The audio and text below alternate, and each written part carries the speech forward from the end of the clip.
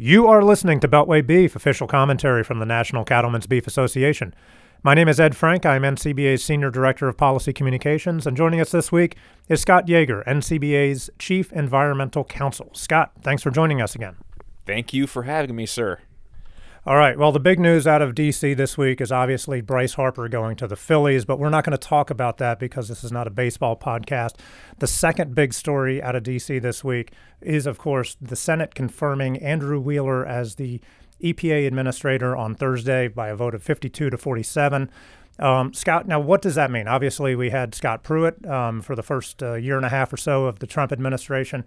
How is Administrator Wheeler going to be different than Administrator Pruitt from a policy standpoint, specifically on the issues that affect cattle producers? So Wheeler is going to be exactly in line with the agenda that the Trump administration has laid out on big issues for us like WOTUS, Circular EPCA reporting, groundwater, all those big things.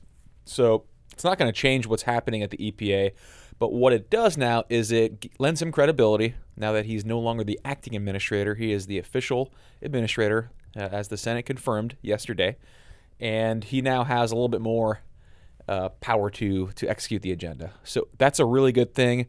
You know, one of the biggest issues with this administration is the lack of officials that are running these agencies. So having a Wheeler officially in there, he is going to be there for the rest of this administration. That's a really good thing for our regulatory reform efforts. Okay, and of course, I guess the highest profile issue that we have with EPA right now is the repeal of WOTUS last year and replacing it with a new water rule. Can you give us an update on where that water rule stands and how folks can make their voices heard on that? So the new water proposal currently has an open comment period. It's a 60-day comment period, which means comments close April 15th. So it's more important now than ever before to get your voice heard in this process. We are in the home stretch of WOTUS, and we have the potential to get a really good outcome here, get a new rule that clarifies the extent of federal jurisdiction and provides clarity and safeguards for waters that are truly federal, okay? This is a big deal, so we need to get our voices heard. We have policy.ncba.org for producers to file comments directly with the EPA and Army Corps of Engineers. We made it as easy as possible for producers to get their voices heard by going to policy.ncba.org. Okay, that website, once again, in case you didn't get it, policy.ncba.org. The deadline for filing comments is April 15th, so get that done right away. And then finally, the Green New Deal, can you give us an update on that? People are still talking about that. There was a report that came out this week that said that if you add up the cost of all of the things in there, it would cost about $93 trillion to implement, which of course is, about 3 or 4 times the entire size of our nation's economy, about 20 times the annual federal budget. So I don't know where they're going to get this money to do all these things that they want to do. But can you give us an update? I heard that Senator McConnell may schedule a vote at some point in the Senate. Where do you see this going down the road? So McConnell had originally set this up to be a vote pretty early on, and now he's changed that timeline so that he's looking at a fall, winter timeframe to have the actual vote on the Green New Deal.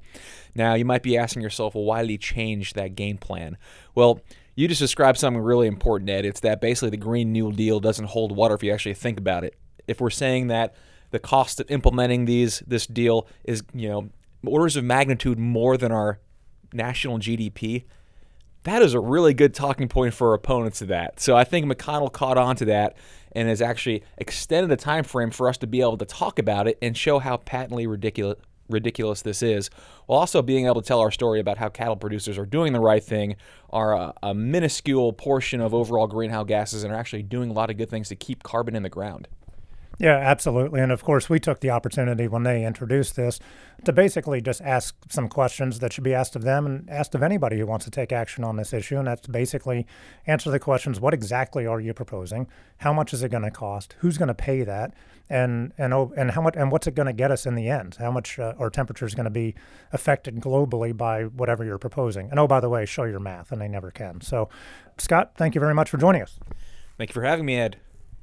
You've been listening to Beltway Beef. Until next week, eat beef. Check us out online at policy.ncba.org and follow us on Twitter at @BeltwayBeef. Thanks for listening.